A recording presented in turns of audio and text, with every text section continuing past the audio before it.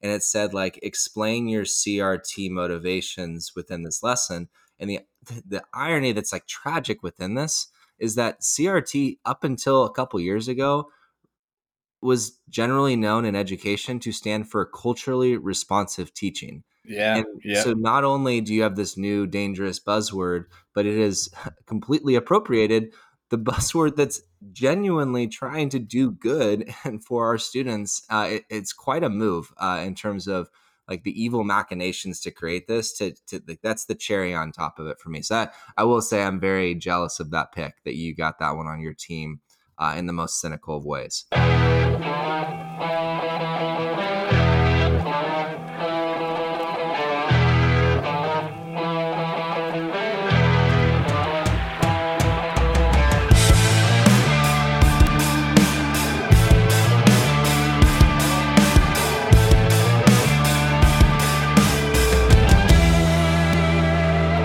Welcome back to The Broken Copier, a conversation about teaching. My name is Jim Maris. My name is Marcus Luther. So some reminders about the show. This is an independent and listener-supported podcast. The goal of the show is to connect with a passionate, diverse group of educators to bring helpful analysis and collaboration to folks in the classroom. Most importantly, the show is about saying thank you to all teachers out there, past, present, and future, who understand their classroom practice through a lens of equity and change. If this is your first time listening, welcome. We'd love to hear from you on social media at The Broken Copier, and you can subscribe to episodes and other writing at thebrokencopier.substack.com. If you'd like to support, we'd love for you to rate and review the podcast wherever you stream, and just to text your friends a link to the episode so they can tune in as well. So Marcus, we're playing a game today, right? Yes, sir. So we're going to pivot today, and we're going to play a game called Bad Education Buzzwords Draft. So if you talk to anyone in education, there are certain words that just do not sit right. You hear too often, or you hear and then they are very discordant with reality. So we're going to play a game where we draft these. I'm personally way too into fantasy football. So I love you it. can you can ask me about my current team on another podcast. Okay. But today we're going to go alternating draft of our worst buzzwords with quick explainers why, with feedback, and then we're actually going to post Jim's team and my team of who has the worst buzzwords, who won the draft. So before we get into all that and we get into the absolute peak of cynicism, what's one system in your classroom right now, Jim, that you're proud of this year? And how did that system emerge in that way? The system there's a couple that's on my mind, but the one that I'm gonna pick emerged from this podcast. The big system that I have that I'm really proud of is my entry procedure. Um, we have a list of commitments that the students like brainstormed through at the beginning of the year. And I sort of turned this word cloud into 6 different commitments that are like achievable at the beginning, or that are designed to, the idea behind them is that they're achievable within one class period. So it's statements like, I will ask for and implement feedback, and I will ask questions if I don't understand.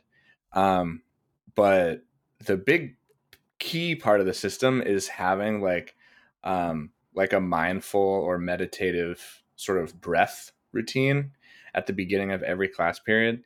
And I think so. The students will come in. The way that the system works is the students walk in, and I have a list of what their desks need to look like, or the materials that they need to get out. And because a lot of times it's that opening up your Chromebooks and logging into Google Classroom and can I borrow a charger and all that. So it's like the materials that they need. And I'll say, you have 1 minute to organize your desks. You need this, this, and this. Go ahead. And I'm not like expecting them to jump into any academic work yet. They have a minute to do that. And that's when I take attendance. And it's always the same. And so then that minute is over. I get their attention back.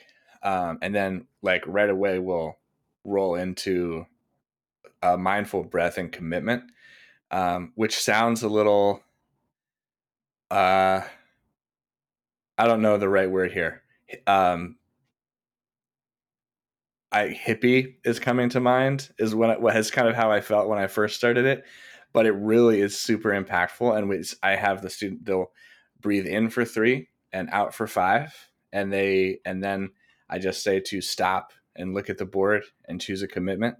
Um, and students are really doing it, and I think that some of them don't. Some of them kind of think it's like a little bit out there and like a little silly or something. Silly is a better word than like hippie, but it came from the podcast. It came from one of my, if you go back to when we were, you know, young podcasters a long time ago, I interviewed a professor of mine, Dr. Comstock, from my grad program. And a lot of his focus was on mindfulness in the classroom. And I've just read a lot more about that since being in his class and talking with him about it. And he really sold me on the routine. And students have told me like it's definitely like a unique thing, so they appreciate it. And some of them have said like this is like the only time in my day that's built in to where I can just like take a minute to breathe and collect myself and feel like things are fine. Um, because yeah, so anyways, I'm really proud of that. I think it's really empowering for students to like be able to have a very simple thing that they can do to just take a deep breath and focus, and like it helps with attention, it helps with culture. um, it goes really well, and the students at first they thought it was like silly, and some of them still kind of don't really do it, but they all are sort of into at least respecting the routine and like knowing that other people take it really seriously, and I just think it's really good practice for them. So that's going pretty well for me. Well, I love that. And I think my favorite part about, well, there's many favorite parts that at some point, I'm going to incorporate that into my own classroom. I'm trying to find the right moment because there was like 5 other systems, and sometimes you can get a systems overload with new things as a practitioner. But my favorite part about that was how you incorporated their feedback into that system in terms of the word cloud, and you took their commitments or their words and you authentic. I think that's a smart way because I always struggle with, okay, if we're gonna have like students create this system uh, directly, and you got 7 different classes or 8 different classes, and they're gonna disagree on some. How do you create an authentic one? And I love the Hmm. idea of getting the word cloud and mining through that to authentically create that. So I love it. Uh, on my end, I guess the one I want to talk about today is also the word silly comes to mind because I'm going to talk about an octopus. Oh And man, again, yeah, I know. I love the octopus. Okay, so this is actually we had family conferences this last week, and multiple conferences, not more like 25% of them at least uh, ended with the student, because I didn't bring, I'm going through, okay, here's your students' growth on writing. Do you have questions about grades? Here are our systems as a class. Like, here's what's on the horizon. And they're about to leave. There's another family at the door. And the student kind of gets like an urgent look in their eye. And, Mr. Luther, you got to tell them about the octopus. And Hmm. we're not talking about a live octopus, listeners. We're talking about on the back wall of our classroom, we took our 4 core beliefs for our class, which have been refined based on student feedback over years, and they come up. There's two values for each core belief, so that's 8. Going to that rule of 8 tentacles, or Hmm. apparently they're not all arms and neither legs. So there's like a distinction. I think it's a 6-2 breakdown technically Mm. in octopus theory. So anyhow, 8 tentacles, and the goal is students get nominated sometimes by me as a teacher, but mainly by each other, that they have lived out those values reflecting our core beliefs during the classroom, during the class community. And they nominate each other over the year. Like, we're almost up to 200 nominations so far. And the goal is to try and sign all 8. And it's the kind of thing that when you present to students, you get some eye rolls at the start. Yeah, but you Hmm. just lean into it. And there's purpose in learning to name and affirm one another. We, as adults, need to do better at that, quite honestly. And it becomes this thing of signing the wall. You read, for me, it's great. I just take the Google form with their nominations. I read what was said, and then I say who it's said about, and they cheer, and the person goes back and signs the wall. and it's a pretty cool part of the routine. But again, going back to conferences, these were not my like super culture bought in kids. These are the kids who were doing the eye rolling in class a little bit, but Mhm. they wanted me to tell their parents, tell their family, hey, this is what my classmates have said about me. Can you talked about that? And it's just one, it's a great tool as a teacher because you don't see all these things, right? A lot of these are happening in like group conversations or in the back of the room. Like this student was kind to this other student by doing this. And two, it just is, I think, kind of like what you were saying. Let's create mindfulness. Let's create our values in terms of the way we use time and systems in our classroom because you can't just like put the values out there and never adhere to them in your Right. practice. So yeah, that's my big thing I want to brag on. That's great. I love that the students nominating each other and like intentionally noticing what a particular value looks like or just describing ways that other people are helping them. I think especially in high school, I mean, I think it's true, I'm sure in a lot of grades, but it matters a lot for high school students to be able to do that with each other. And it's, I don't know, it matters for adults too. Like, when I've been in professional settings and people are doing shout outs for, teachers, I don't know, it's very empowering and uplifting to have people say those kinds of things about you. So that's really cool. Yeah, no, and it's definitely something. If you're ever curious about it, I've been doing the signing the wall thing for almost a decade now. It's one of my favorite parts of the classroom. So let me know. I'm sure Jim be happy to share his system too. It's part of the goal of this podcast. But enough happy stuff. It's Yeah, time to let's. get ultimately cynical with Mm-hmm. our first ever, hopefully first annual, uh, bad education buzzword draft. We don't have any Mm-hmm. sound effects yet. They're in the process of Yeah. to begin this drafting process with whatever. I don't know.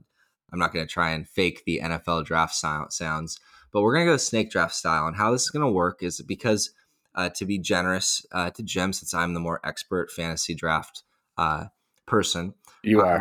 Jim's going to get to go first, and then we're going to alternate. And the goal of this draft, to be really clear, because we will put our results out there to get feedback, the Mm-hmm. worst list of buzzwords wins. So you're trying to intentionally draft words. And by buzzwords, we mean either words that are overused to the point of being pointless or harmful in the education space, or words that are used and do not reconcile themselves with the practices that they're supposed to reflect. So, like saying one thing, doing another. And we'll give our own reasons for them. We'll kind of give some feedback to each other. I'll be tracking the list. And we are, of course, curious after we finish this episode which ones we missed, which ones that we got wrong. These basically are our rankings of them, and we'll see how that looks. So, you ready to go, Jim? I'm ready. Yeah, I want to. I have done some fantasy. I've played fantasy hockey before, so Fantasy it's hockey not. is a thing. Yeah, fantasy everything is a thing. I feel like any sports you can do fantasy. But yeah, I've played fantasy hockey, but I definitely haven't played fantasy football, which I know is like that's the big fantasy sports thing. Yeah, no, I just always presumed that fantasy hockey was like the thing that's really like gripping the nation from coast to coast. No, Marcus, it's all right. It's all right. Hockey's not as popular. I'm aware of that. That's okay. Okay. Yeah, man, let's do it. I'm excited. Well, okay, so how are the point values going to work here? Are people going to vote? Should we post them? How Yeah, does we'll just post a pretty because there's only two of us, so it's gonna be like who had the best collection of bad buzzwords. We will right, post that. So you're trying to do that, and you can kind of sway the list. Like, why did you choose the words you chose? Is kind of right. your case. So make the pick, and then say why you chose it, and I'll kind of give my feedback on that word. And I've got Okay. my list, so I'm hoping like right off the bat you don't take off my top few. So here we go. Take it away. Well, and that's authentic for how drafting works. Sometimes That- people, yeah. Sometimes people steal your pick. All right. My first pick. I feel like this is a reliable veteran in the league of bad education buzzwords. I'm gonna go with data driven as my first pick. This is a word that has just been completely twisted, and I feel like it has such a meaningless just there's no meaning. You say it, and you might as well be saying nothing in terms of what it means for classroom practice. I feel like students have. I feel like we've been living in this era in education or teaching in general where just like we use the word data to have this objective description of why a particular practice needs to happen, and people just, I don't know, it's just frustrating to hear people talk about data driven practices. And I'm not, of course you should have data driven practices, like I'm not saying to not use like data in a smart way, but I just feel like one, students are overloaded with grades constantly all the time, and I feel like that's not helpful for learning. And teachers have, instead of, I feel like, especially for me, like earlier on, I was spending way too much time, like not productive time, like trying to make data look clean and justify like what I kind of already knew to be true. And part of this is like getting more efficient and effective assessment practices.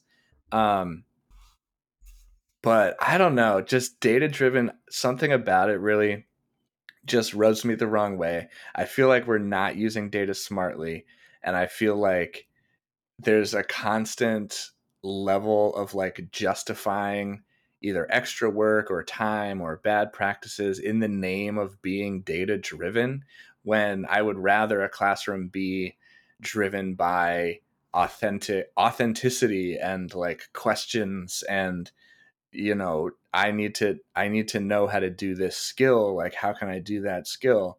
Some of that you do need a little bit of data, and you do need, and I'm not saying grades are not important, but that data driven just is so eh, meaningless to me. So that's going to be my first pick. Okay, well, I'm happy you left some on the board for now. I will reveal my happiness later in terms of my pick.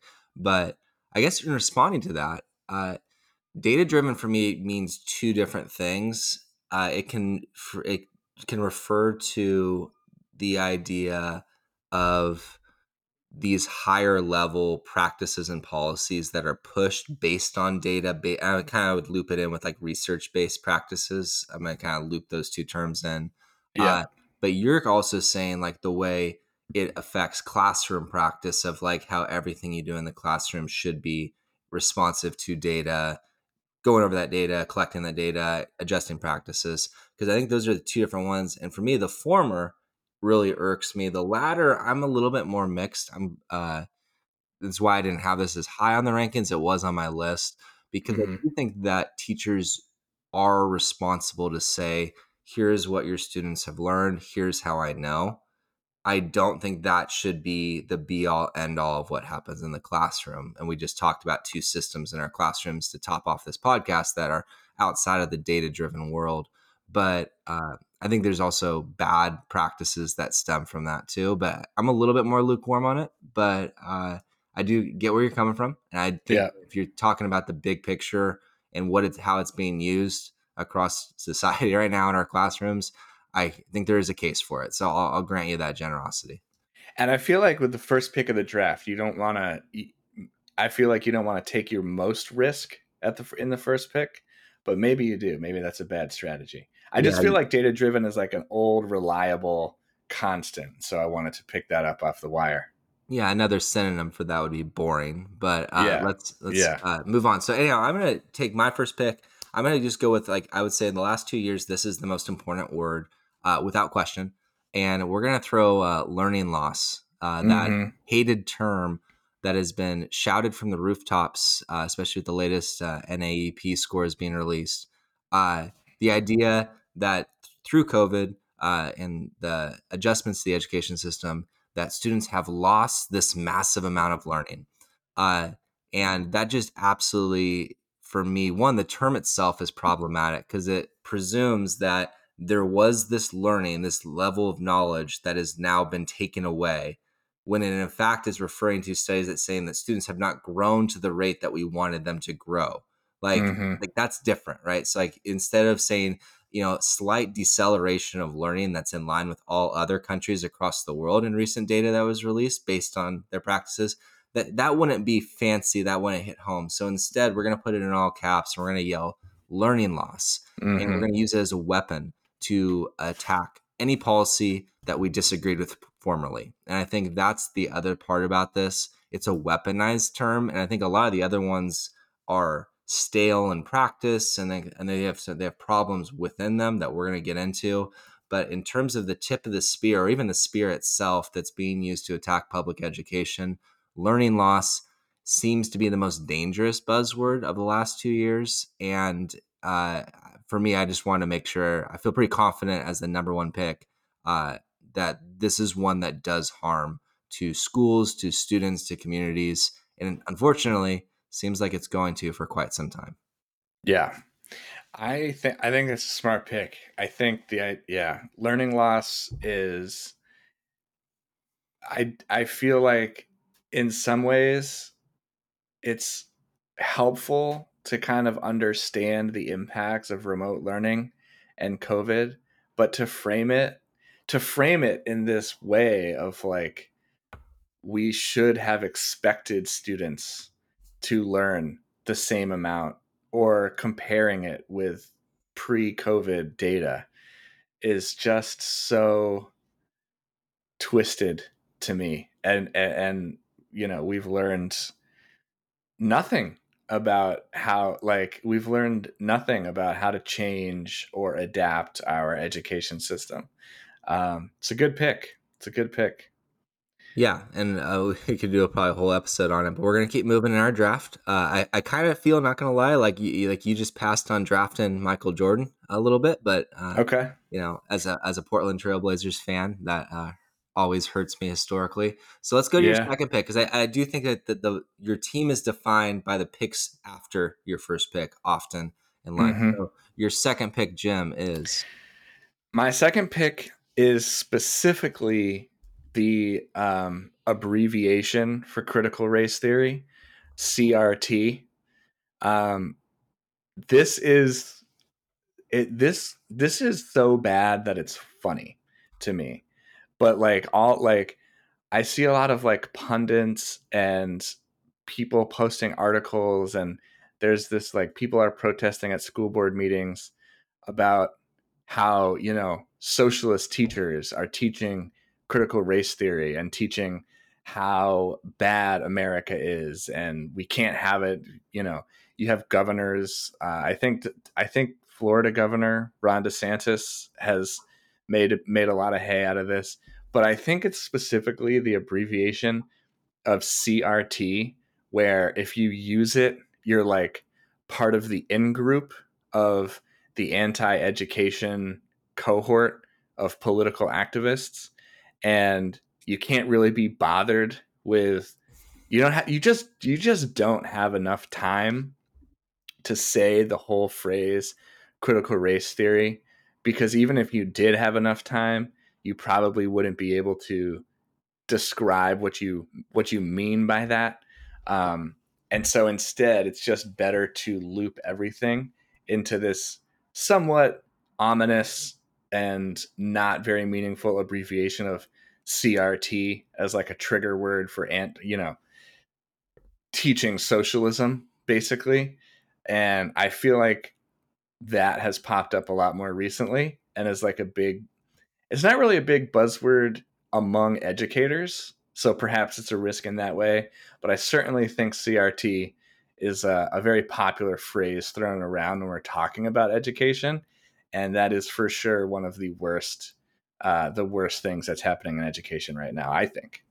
Yeah, and maybe I feel like a year ago this would have been the number one pick for me, and I think it's maybe a little bit receded in terms of what I've experienced from like the peak of its power, but maybe that makes it more insidious in that way.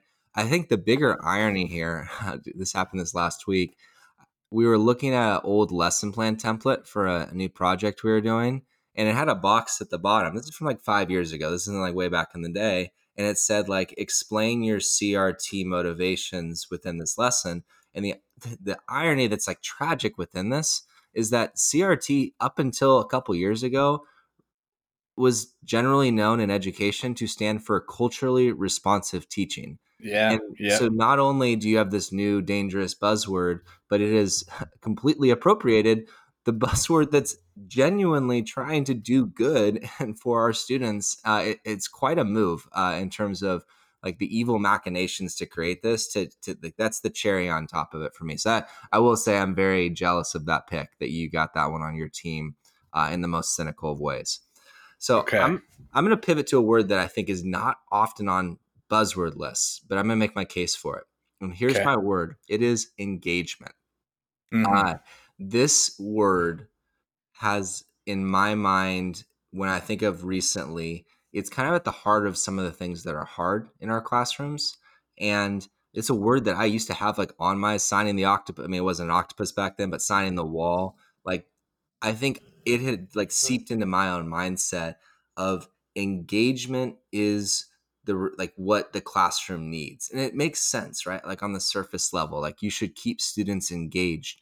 But what I think has shifted though, and I use the word active now with talking with my students, is that engagement can make it seem like it's 100% the responsibility of the teacher to Mm-hmm. keep students engaged. And trust, like you're talking to a teacher, both of us who do lots of things in our classrooms to make class engaging. We're not standing at the front of the room lecturing at them. I'm not advocating for that.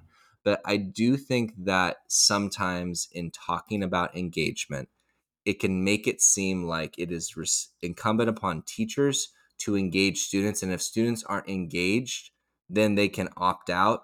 And then that's not their fault. And I really would push back against that. I think it's students' responsibility and our responsibility collectively to build a culture where students see themselves as active learners, that they take their education for themselves, regardless of the context. And I also think when you bring in the whole phone debate, you bring in all these other things that are algorithmically way more engaging. Like they are, Mm-hmm. they there's no way that we're going to win that competition if our job is to be the most engaging presence in the room of high schoolers. It's just not going to happen. So if engagement is the heart of what we're doing, then we've lost the battle already. So I think that the word engagement is problematic in a way we don't talk about enough. It's kind of my underrated pick. I wanted to take a risk and put it at my number 2 slot because Mm-hmm. as much It's as just I called a believe, sleeper, right? yeah, it's like A it's one of those sleeper word. sleeper picks. Yeah, but I Yeah. really do think, especially like looking forward, like I think if you like listen to this podcast like 10 years from now with your virtual reality headset, whatever Mm-hmm. new machine we're using, I think this pick has some lasting staying power would be my case. So that's my number 2 pick, engagement. I think so. I think that's a good pick. I totally agree with. And there's another word that's related to this that I'm not going to preview because I don't want you to pick it. But I totally agree with this idea of uh, just the amount of blame that's sort of put on teachers for your class students having the opportunity to opt out and like actually no, I feel like I have created a classroom space that is interesting and like if and students do have an obligation, you should have an obligation in the room to try and to open up your notebook and to do some of the things that you're supposed to be doing. So that's a good pick, I think, and I totally agree. It's been used in such a way to like constantly describe how it's the teacher's fault that like 2 out of 20 students are not doing what they're supposed to do, which is yeah. Okay, you're on the board. Pick number 3, Jim. What do you got? Pick number 3. I'm gonna go with grit. Grit is perhaps I'm picking some older words. Like I feel like maybe I don't uh maybe I'm not up on because this word has been around for a while, but I feel like its potency for terribleness is still pretty high. This idea that just, well, we need to be teaching grit. Students need to be, and this comes along with like a lot of the growth mindset stuff, which some of that can be good and helpful. But in particular, grit is, I don't know if I would necessarily use the word offensive, but it is certainly um, blind, I would say, to some of the realities of what it's like to be in the classroom and to be a student. And it's like, all right, if we have a student who's struggling, like, we're English teachers.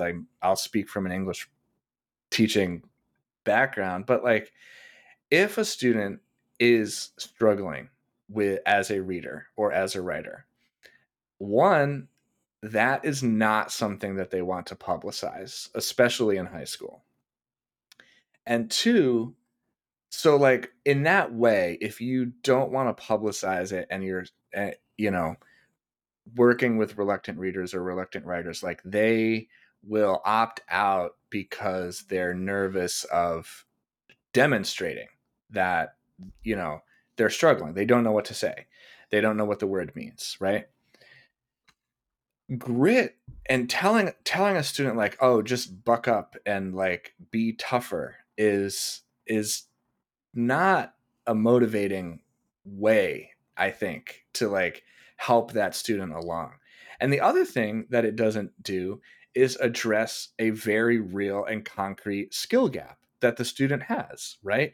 And I feel like a shift in my thinking over the past, few years as an English teacher has been to look at, and coming back to data driven, but like in the moment, all right, if a student is not producing work, if they're not writing, if they're not reading, maybe they're just opting out because they're having a bad day and they're pushing back and they're not doing what they're supposed to be doing. But it's also a very real possibility that they don't have the skill. And you can approach, like, in those moments, to walk up and say, okay, I see that you've got nothing written down. And then you walk through the process. Like, do you need help with directions? Do you need me to define a word for you? Do you need me, like, approaching those things to help students like find the access point into what they're supposed to be doing is so much more effective than just automatically assuming, which I think that's like the other reason that I think this word is really toxic, is it creates a lot of negative assumptions from teachers to say, well, the students aren't just tough, the students just need to be have more grit and toughen up, and like if they did that, then they would be more better able to follow through or something. So yeah, I think grit has really been really bad in education. I co-sign everything you're saying. It was a little bit lower on my list, but definitely a word. And I wonder here too, because I never use the word grit. It used to be like Hmm. starting the career on the wall type deal, and it's been gone for a long time now for that reason and others, especially in terms of like which students do we use that word with, in terms of rather than addressing systemic inequities that populations or society face. But the word resilience is a little bit more of like a, hey, within this experience, like this, drawing boundaries around it, like how can you Hmm. be resilient within this difficult lesson, etc., but trying not to, like you said, go as broad as grit seems to be, which is beyond the classroom, beyond the school itself, which is just purely offensive at times. Hmm. And I appreciate that you named it. So I'm going to pivot off of that one and use one that kind of, I guess, I'm going to use it more in the teacher lens, but I think it can work in the student lens too. And my pick for number 3 is self care. Uh, Mm. and I think Hmm. because this is one of those that's sometimes well intended, I'm going to emphasize sometimes, but it's the most common word in my experience that practices and substantive policies are not aligned with. So people are told to practice self care, but not given the resources or support to do so. Whether that's literally the days off to do so, whether that is like the time off or the burden removed or the space to do so. And I think that I mean, look, you go to a room of teachers right now and you use the phrase practice self care, you're going to see a lot of Mm. eyeballs rolling, not to mention some Hmm. grimaces, because we know at this point that a lot of times, unfortunately, in this country, there isn't the opportunity to practice self-care. It's just not going to happen. We just went through a pandemic, and we saw that it's like, oh yeah, teachers are great, but now, like, it's incumbent upon you to go back into situations that many of you feel are unsafe, and you are going to put the lives of students before your own, but practice self-care while you're doing so. And as someone who was very happy to go back to school, like, I didn't need to hear the self-care part, because Mm-hmm.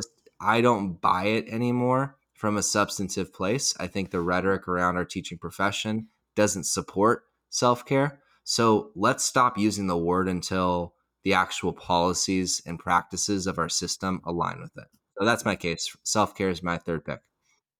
Self care is a good pick. That's uh I don't even know where to begin. It is offensive to me to talk about self care. I mean, for all the reasons you just said, but it comes back. It comes. My next pick is somewhat related to this issue, but I think um, the the idea of telling teachers to do something without creating the time and space in their schedule to allow that thing to happen is the constant sort of pain point. And I think with self care, it also pushes it, like, for educational leaders to use the like to talk about the ideas of self-care and to use the ideas of self-care. I think the reason that it's offensive is, one, it it assumes that we don't already know. Like, there's like a lot of there's like PD sessions to talk about like what self-care is. Like, we had to be taught how to take care of ourselves as teachers. And also it sort of releases any kind of systemic responsibility in scheduling for um, the that type of, if you're already working in a system that is like taking up all the time that you have for self-care, and then you're just being told to like add on another thing that's oft that, and like, oh, you're also responsible for your own self-care. Like, no, sometimes the school system is responsible for creating a work environment and a work stream that allows us to not be so stressed out all the time and allows us to not be taking work home constantly. And like, the problem isn't that we don't know how to do self-care. The problem is that we don't have the time to do the self-care because there's this constant sacrificing of self in order to make your job tenable. Yeah, it's bad. It's bad. Yeah. I think we could, on almost every one of his words, we could just go on and on, probably build entire episode structures around them. But for the sake of this draft and efficiency, we're going to move into our last two picks for each of us to get our top Okay. five. So, Jim, pick number 4. What do you got? Okay. My pick, I'm going with another acronym, is PLC. And the reason that I think PLC, so that stands for I'm sure most people who listen to this know, um, professional learning community. Um, Again, it's, to me, it's the reason that this is so toxic is that it's related to time.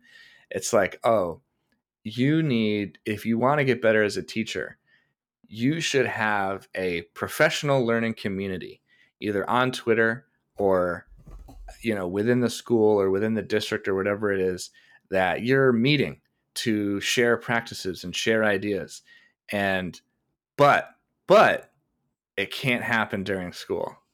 Don't do it on your prep period when you're responsible for grading and planning. And make sure that you are engaging in a professional learning community as part of your lifestyle outside of school. Um, and also, again, I think the reason that I don't like this word are very tied to both of the reasons that I don't like self-care.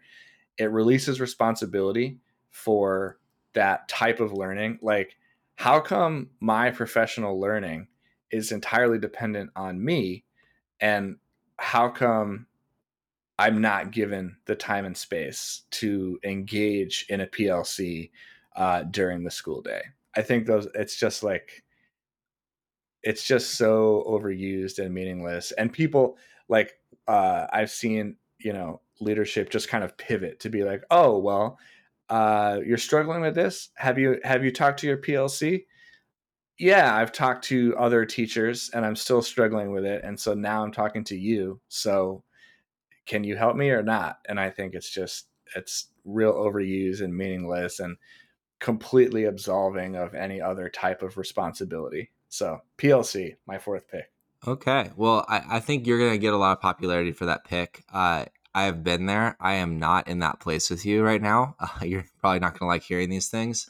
So, we actually have a late start on Wednesday that creates allocated space on top. Like, you Ah, still get your planning for PLC time. hey, there you Doesn't always go. happen, but it has been, and I love my PLC. We all teach English 10, and I get ideas for my classroom all the time from them. Like, we go over like, hey, what are the big assessments? We can find our own individual pathways to make that happen. But I do think the idea that it needs to be like you need to have time allocated for it within your schedule, not taking the place of planning and prep. And schools need to support that. But it also is humbling as a teacher to say, like, hey, other people have ideas about how to teach my content too. And I can learn from them. And I have learned from them. I have stolen directly from them. Some Yeah. an activity we're doing this week is definitely like directly out of another teacher's back pocket in terms of her favorite thing to do. So it's been a really positive experience for me the last few years. I want to celebrate like my school, my leadership for making that a positive experience. And because I think it isn't, I think your experience with PLCs is far more frequent. And I think all your reasoning for picking it is great. It just is complete. Like I'm just having a really good PLC experience right now. So Well, yeah, on board. and that's the thing. Like they can be like PL. I like the idea itself is great, and I think the problem is the implementation has been virtually. I think that's pretty unique. I don't. I would be curious to see data. Talk about data driven. I'd be curious to see like the ways in which other schools implement this because that sounds great. I would love to do that. Yeah. So, all Well, right, what's your next pick? I know. So let's just move on. My pick number 4 is going to be this phrase that bothers me, especially a little bit more every year 21st century learning. So we've been Mhm. like we've been talking about, and like our job is to prepare our students for the new century to be 21st century learners. And I really think we say this without any idea of what it actually means. Not to mention, we're now almost a quarter century into this 21st century we're talking about. And I feel like it's kind of one of those empty phrases, like you were saying, that people just say because it sounds good. Oh, like they're going to open a computer, 21st century learning. Oh, they're going to post on a discussion board digitally, 21st century learning. Like Yeah.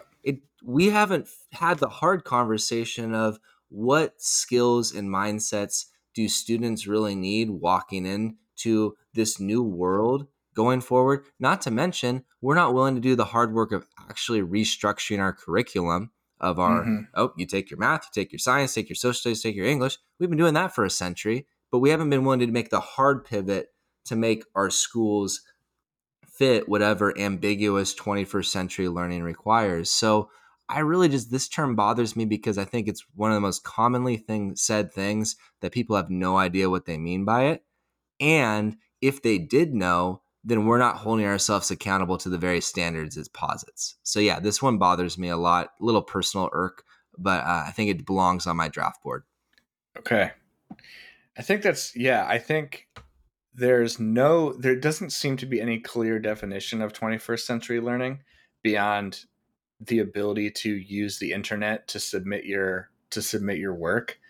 Um if we were doing actual 21st, first of all, most teachers are already thinking about the end of the 21st century. Like every teachers are thinking about what is the world we live in right now and what do students need to be successful in that world.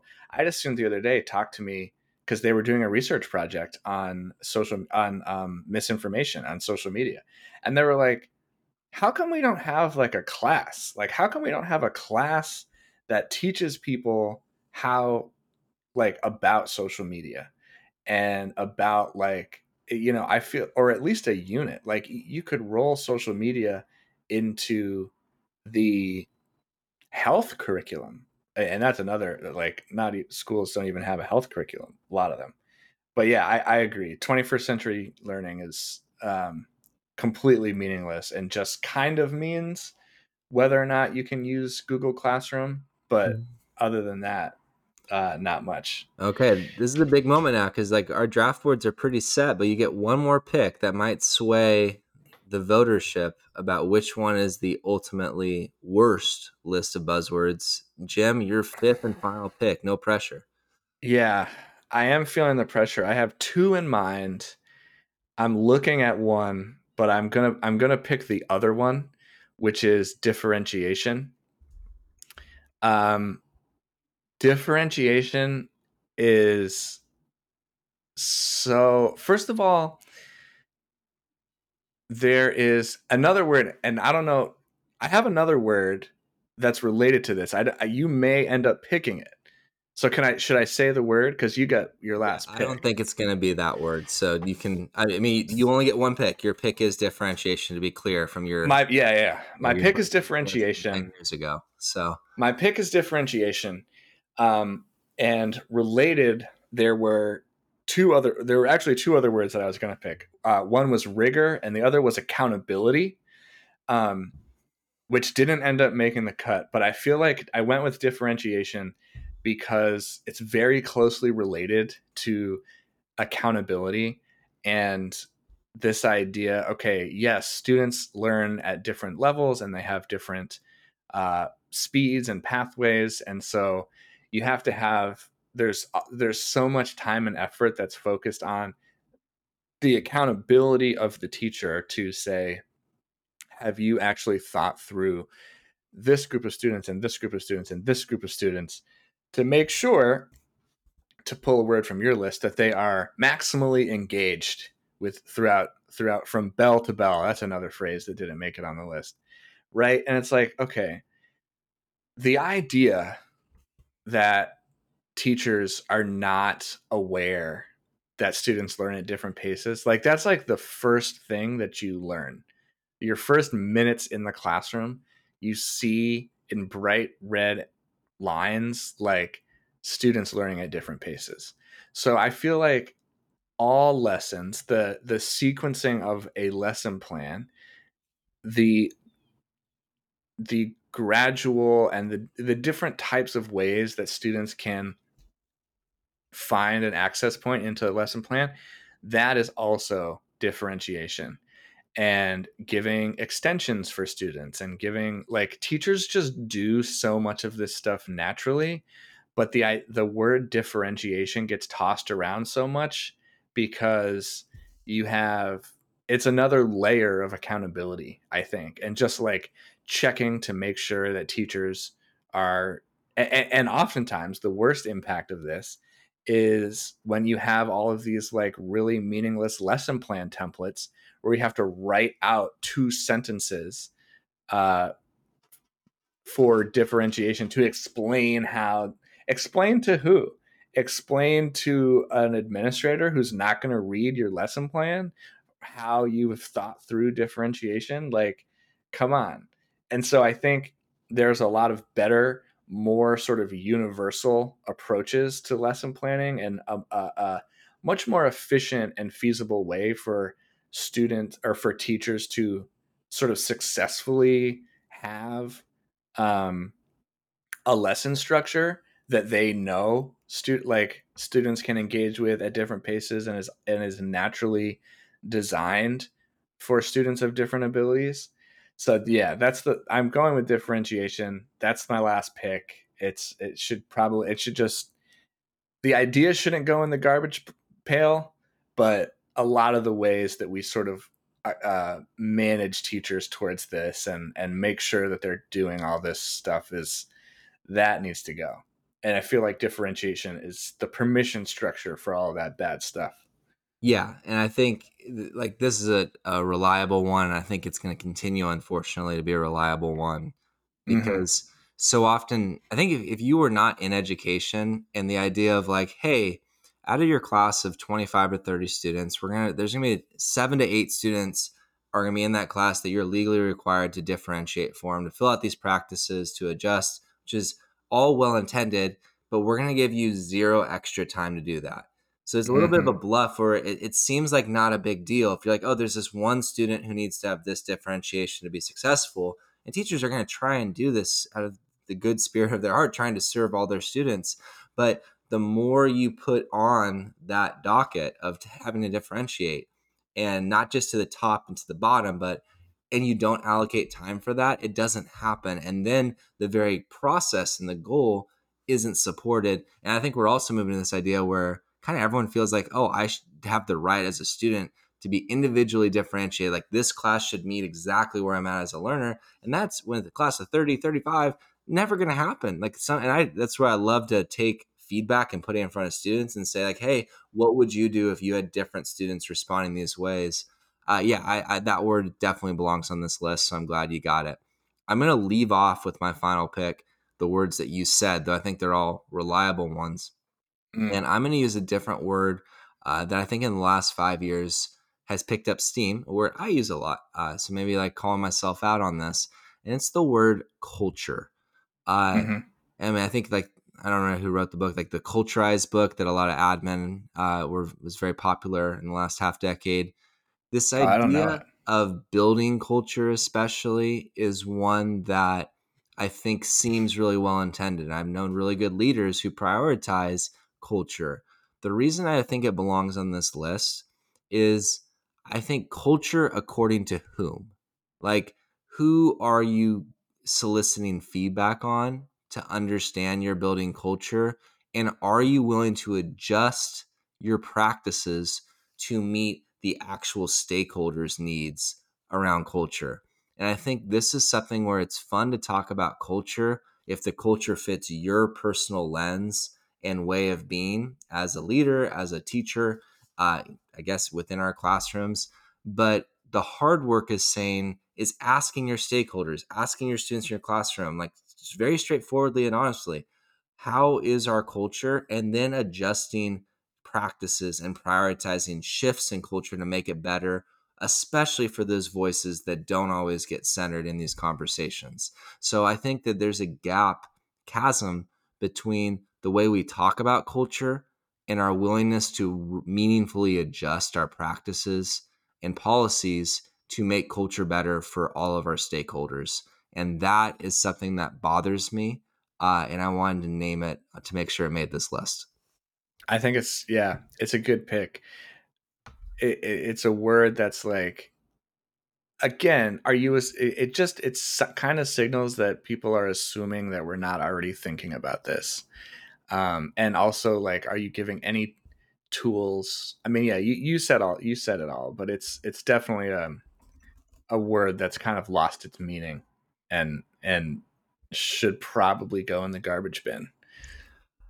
Okay, so we've got our draft. Got the Congratulations. draft. So I'm just Yeah. going to read through the picks again for our listeners. So Jim's Okay. buzzword team, his top five are data driven, CRT, grit, PLC, and differentiation. So That's he's right. got the acronym strategy going there, Yep. and we'll make sure these are posted. On my end, my team, my number one pick was learning loss, then engagement, self care, 21st century learning, and culture. Hmm. So I'm gonna guess that without listening to the episode, you might have a good head start because I think you picked some pretty popular ones. So we'll see how the voting public responds to this. And you already named a couple ones that didn't make your list. I have some on my like backup round.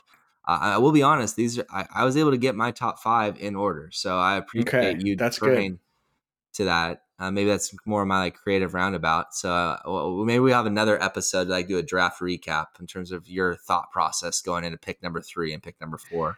It'd be interesting to do. Like, are we gonna do like a Sweet 16, like March Madness style head to head, where like you have the ultimate winner? Maybe we'll see it. We'll see what the responsiveness is to that. That would require more than the picks we've got, because we've got 10. Yeah. So maybe if we get some feedback from listeners about what should be added to the bracket, we'll play around with that. But for now, I appreciated this because it made me think about how to prioritize these. And also, it's quite an unfortunate thing that we have so many words to choose from. Oh Welcome to yeah. There's a education, lot. folks. There's a lot. So with that said, we're getting to our time constraints. So I want to just appreciate you for your willingness to jump into this game, this draft. Like, welcome to your first podcast draft. Yeah, I I'm excited. feel like that is, if we're already doing the cliche thing, we should go cliche squared with the podcast draft. And Yeah. hope everything's going well. I mean, I think as much as we're cynical in some of our conversations, the moment we get back into our classrooms, we feel pretty good. And I think that's something I'm grateful for too. Yeah, I agree. All right, Marcus, we'll have a great rest of your weekends. Have a good week next week in school. And we'll see you next time. Yeah. Welcome to November. Take care. Welcome to November. That's right. The Broken Copier is an independent, listener-supported podcast for teachers. The show is written and hosted by Marcus Luther and myself, Jim Mayers. I do editing and sound design for the show as well. Thanks to Alberto Lugo, a former student of mine, for writing and producing original intro music. Born and raised in Brooklyn, Alberto is an independent DJ and music producer based in New York City. You can find his work on Instagram at DJ Synchro and explore his portfolio at djsynchro.weebly.com. Thanks to Tom Chitari, a jazz musician, composer, and teacher currently based in Australia. Right now you're listening to Woodstock from his album Garden, available now on Spotify. You can stream all his music on Spotify under the name Uncivilized. Find him on Instagram at BandUncivilized and online at uncivilizedtom.com. You can even sign up for remote guitar lessons with him, just like I do. Links are in the show notes. Thanks very much to my sister, Courtney Malavic, for the graphic design you see on our social media and episode posts. Thanks to Brandon Piasecki for helping to get this project off the ground. The goal of the show is to connect with a passionate, diverse group of educators, bring helpful analysis and collaboration, and celebrate everyone doing the hard work in the classroom. We hope to connect and direct time, resources, and energy towards concrete efforts that will improve student outcomes, especially in marginalized and underserved communities. We are not the only ones doing this. We want to honor and say thank you to the many educators out there, past, present, and future, who already understand their classroom practice through a lens of equity and change. We'd love to connect with you, hear about what you're doing, and give you a space to share your work. If you want to support the show, you can help us grow and connect for free. Reach out on social media at The Broken Copier, text an episode link to your friends in education, or even share an episode to your own social media feeds. You can email thoughts, feedback, and ideas to thebrokencopier@substack.com. You can also read other essays and thoughts on teaching and learning at thebrokencopier.substack.com, where we publish all of our episodes, available wherever you get your podcasts. Thanks for listening.